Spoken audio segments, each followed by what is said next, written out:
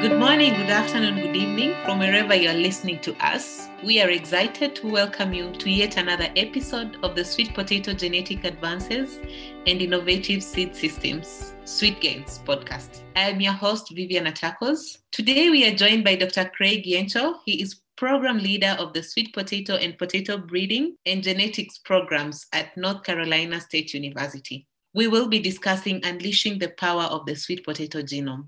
Welcome, Craig. Thank you. It's a pleasure to be here and looking forward to visiting with you. Great. Let's delve in. Plant breeding has changed a lot in the last few years. Can you explain to us, Craig, some of the technologies that are helping breeders target preferred traits and deliver new varieties at a faster pace?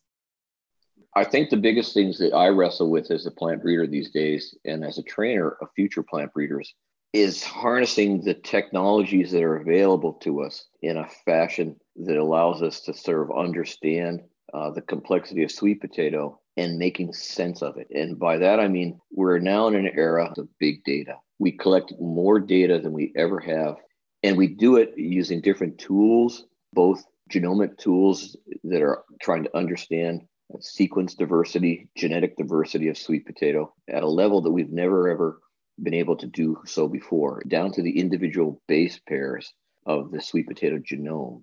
That encompasses a huge amount of data. When our applied breeders are in the field and they're doing what we call phenotyping the crop, they're taking a myriad of measurements on crop performance in the field using new instruments and collecting more data than we ever have before, and then trying to make sense and merging our genomic data with our phenomic data and seeing how traits that we observe in the field are related to genetics at the sequence level is a really complex task.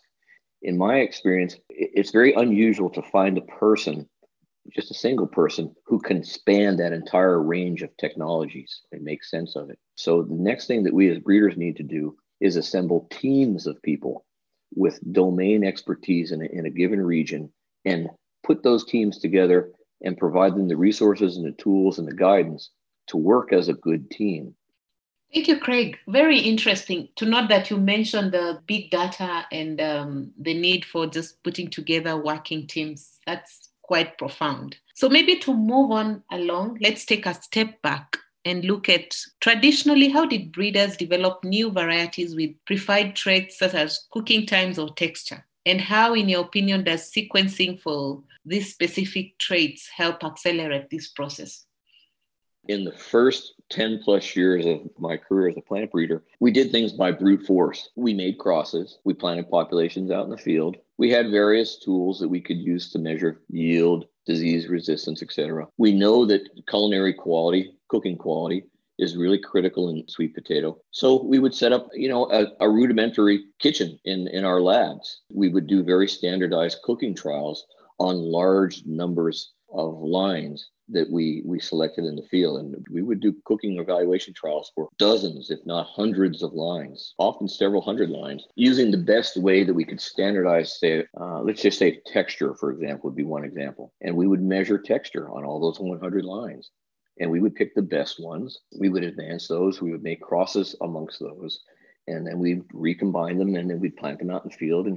And slowly we would select like what we want. And the population through breeding would change in the direction that we were interested in. You can imagine that that's a very slow and time-consuming process. With the emergence of genetic and genomic tools for sweet potato breeding, we are now entering an era where we can measure those traits more precisely. We know that cooking time is related to starch, and we know that starch is made up of two primary types of starch, amylose and amylopectin. Depending on the ratios of amylose to amylopectin, actually is a good indicator of cooking time. So we now have tools to measure that. In the era of genomics, we now can measure variation at the DNA level and associate variation at the DNA level with traits that are associated with texture. For example, total starch, amylose to amylopectin ratio, and some other factors that we're still learning about in terms of how cooking texture is made.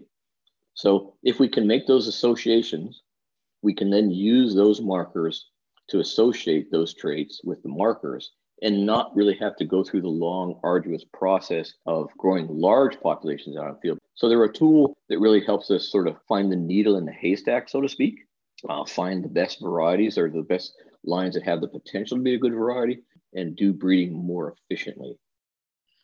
Great. Indeed, I'm getting schooled on all that. And thanks for that highlight. Looking at other crops and just connecting to genome mapping of crops such as maize and wheat that has been going on for a while, what are some of the lessons learned from those experiences that could be applied to sweet potato? Yeah, I think there's a lot of lessons, some that we may be able to apply and maybe some that we can't. But one of the things that has really become exceptionally clear to me, and both the maize group and wheat, is the value of having a reference genome. For us, a reference genome is a roadmap. And the major milestones on that roadmap are genes or traits. And often they're clustered together too. We need that as a foundation to order markers on the genome, to identify genes on the genome. It has really become abundantly clear to me that the first order of business is get yourself a good linkage map, get yourself a good reference genome, and you can start to understand where things are located, how they are related to each other, and that really helps the breeding process. It's a long stretch from using that in an applied breeding program, but it really is the foundation that every new modern crop breeding program starts with.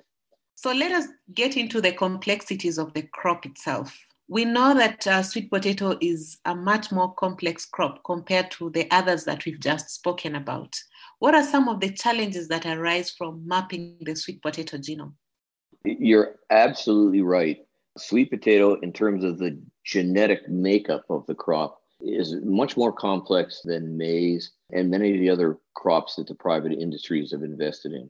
And largely the private industries have invested in that way because of the nature of the genetics of the crop and the breeding systems. The breeding system of sweet potato, it's what we call an outcrossing species, which means that you have to take two distinctly different lines and mate them, which are unique and different to make a cross.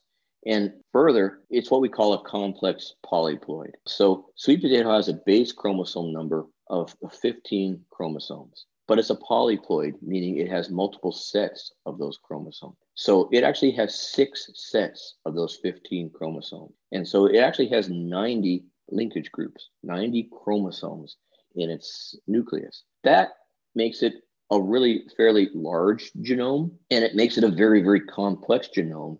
And it means that there's often genes that are duplicated, and those genes might not be on the same chromosome. They might be scattered throughout the chromosome. Compared to maize, which is a diploid and is capable of inbreeding, where the crop becomes very, very uniform through the process of inbreeding. Our genomicists, when they're making a reference genome, computationally, that's an easier task to do because of the genome is organized a lot more simply and it's easier to assemble. But sweet potato, having 6 sets of 15 chromosomes for 90 linkage groups, is computationally really, really difficult to sort of assemble an entire genome. So that's part of the reason why the sweet potato communities lag behind in terms of using genomic tools, is because of that extreme complexity. Fast forward now to today, we have new computational tools. We've already developed a reference genome based on a more simple wild relative of sweet potato called Ipomoea trifida, and we use that knowledge to work on the Ipomoea batatas, the cultivated sweet potato. Looking at the tools, can we learn a bit more about some of these tools that the sweet potato genome provides breeders to help them hone in on specific traits of concern to farmers? My group here at NC State, one of our major collaborators, have always been focused on understanding factors that are associated with taste and culinary quality of sweet potatoes. Farmers, of course, they're always interested in yield. They would like virus resistance. They would like resistance to weevils because they impact the crop. But there's this other aspect of sweet potato which makes it somewhat unique and a little bit different from maybe maize to a degree here in the U.S., which is mostly fed to animals. But they're really, really sensitive to culinary quality, to factors such as texture, sweetness, flavor of the sweet potato. And so one of my major collaborators here at NC State is actually a food scientist who's engaged in understanding sensory qualities of sweet potatoes. And the sensory qualities are all the things I just mentioned. And again, we have new tools, the genomic-based tools, that are helping us to understand the inheritance of those traits. And in many ways, I feel that they're traits that are more amenable, if you will, to genomic-assisted breeding, because we can measure them more precisely through various instruments like a mass spec GC, gas chromatograph, through HPLC technologies and their chemistries. And we can measure those chemistries pretty precisely. And they don't appear to be subject to what breeders call genotype by environment interactions. They appear to be traits that are somewhat more stable and less subject to G by E, so they're easier to measure. A lot of us are very concerned about culinary quality, that we breed varieties that are farmer preferred varieties. But I think it's important to know that those farmer preferred varieties, not only from a culinary preference too, they have to yield, they have to have the requisite tolerances, they have to be good performing lines in the field, but also be marketable varieties too. That's really critical. I understand from a previous podcast that the sweet potato weevil is quite problematic for farmers, especially in East Africa. Could you maybe relate to the work you're doing with the genome and how it helps solve this problem? Well, I think a lot of that work there is being led by our colleagues at NACRI in Uganda, led primarily, whom I think you may have visited with earlier, Dr. Bernard Yada. He's working with a team led by Milton Otema on developing lines, varieties that are resistant to sweet potato weevil. And the team at NACRI found a line called New Kawogo. Actually, they found a couple lines, land races that appeared to have resistance to sweet potato weevil. And we took New Kawogo as part of their PhD studies. It encompassed 3 PhDs actually, and made crosses with other major lines. One of the big crosses we made was a cross between New Kawogo and Beauregard. And we developed large mapping populations, they're called. We genotyped those with our genotyping platform with SNP markers, single nucleotide polymorphism markers, made comprehensive genetic linkage maps, and are then trying to associate those SNP markers with the expression of resistance in the weevil, both to phenotypic measures of resistance, where we developed bioassays, took actual storage roots of sweet potato, put them in a large plastic jar, and then introduced weevils into a clean sweet potato storage root and measured the performance of the sweet potatoes or the weevils on those individual sweet potato genotypes, and then trying to associate SNP markers with the expression, the phenotypic expression of resistance to weevil. And then we took chemistry measurements too. Turns out that weevils looks like this resistance is associated with a class of chemistries called hydroxycinnamic acids. And our goal here is to measure the hydroxycinnamic acid content in the skin of sweet potatoes, and then to correlate that resistance to weevil with hydroxycinnamic acids. We've learned that it's a very complex relationship, and we don't have specific markers yet, but we have a slightly better understanding as to what mediates resistance. And I really do think that this is going to probably lead to future advances in this area that are just not, it's going to take some time because it's such a complex trait. So this is a trait that the team at NACRI is working on, and they're using what we call genomic selection. I mentioned this earlier, to try and introduce through what we call rapid recurrent selection, improve the degree of resistance in a population of sweet potatoes, with the idea if we go through several cycles of selection, recombination, and selection and recombination again, and gradually we increase the total level of resistance in a population of sweet potatoes, and then we take those best lines, recombine those, and hopefully we come up with new varieties that have improved resistance through that rapid recurrent selection process. Looking at the role of data as part of breeding, we know that mapping a genome amasses a large amount of data. What role does data management play in streamlining your work? And how can the data you collect now fuel future research? It's a continuous struggle, I would say. Managing the phenomenal amounts of data that we now collect and keeping it organized, making sense of it, making sure that it's curated and that it's accurate. We have a great team led by Gus Mueller, at the Boyce Thompson Institute has developed what they call the breed-based community of databases. We happen to be under what we call the sweet potato base. That's helped us to keep track of the data and make it relevant and easily accessible. We're just coming around to this now, but it's critical to make progress is to manage your data effectively and find new ways of analyzing it, visualizing it, and utilizing it to make breeding decisions in real time. We've still got a long way to go, but we've really come a long way.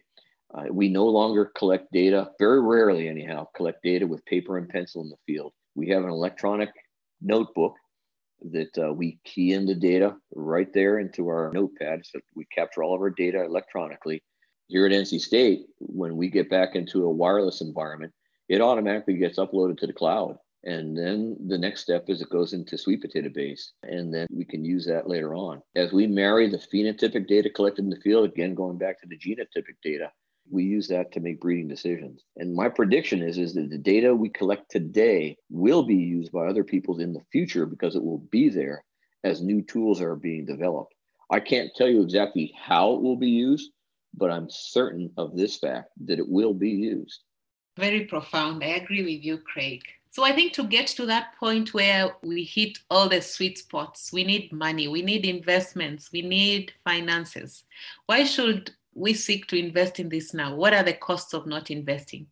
I think the costs of not investing are really substantial. One of the things I've learned about is that, I'll admit it, I'm a little bit biased for sweet potato, but sweet potato is a remarkably diverse crop. It's a major food staple for tens of millions of farmers across sub-Saharan Africa. It's not only a highly nutritious crop. A couple other things about the crop that I think make it a very good investment.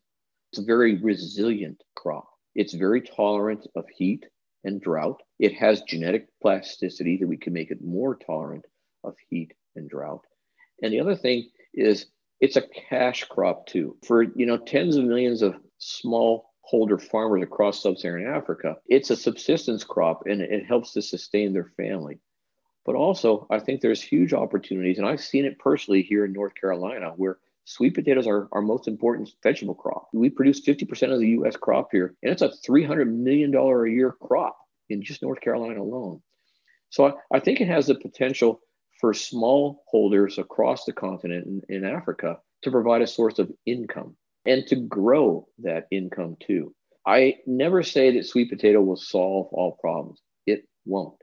But it's an opportunity crop that I think if we don't invest in it, it's an opportunity lost. And it's an opportunity lost to feed people and to provide improved incomes for millions of smallholder farmers across the continent. Great. And with that, let me give you an opportunity to make any further comments. But I think there's one other thing that I really am pleased that we've been able to do, and it's been in partnership with SIP for many years and with our national programs. Our national programs are key. A long time ago, I used this analogy where I said, let's just build the field and increase our knowledge of sweet potato genomics and let really smart people come into that field and start to play. And through that process, and play, I mean, is conduct high-level research that takes the crop further and further along and helps us to develop new tools to improve the crop. I think that's one thing that we've done on the Genomic Tools Project and now under Sweet Canes is to bring these higher order tools, the genomic assisted breeding tools, to sweet potato. And along that process, we've brought some really smart people from all around the globe, all right, to work on it. And they've done things that I hadn't even thought about because they bring new ideas, new ways of doing things, and it lifts the whole crop and the whole community higher. And I'd say I've had a little bit to do on that side is to helping build that field and let other really great people, come and do great things on it. And I think that's one of the things I really feel best about is what's going to happen next as these new tools come along. New investigators come in because they find it interesting. It's a productive area to work. And that next generation of breeders starts to kind of take on the reins and do great things. So I'm excited about that more than anything else. And if we've just had a little bit to say and to help facilitate that, I think it's time well spent. Great. This has been an excellent conversation, Craig, and you've actually crowned it all by linking to other topics that include data management and also just breeding and bringing and talking to us about other people that continue to support your work. It's been my pleasure hosting you, and I thank you very much for your time. Thanks, Vivian. I wish we could do this in person, and I look forward to seeing you in Nairobi again. Please join us next time for another episode of the Sweet Gains podcast, where we explore further innovations in modern plant breeding. This program is led by the International Potato Center and forms part of 1CGIAR's Excellence in Breeding platform.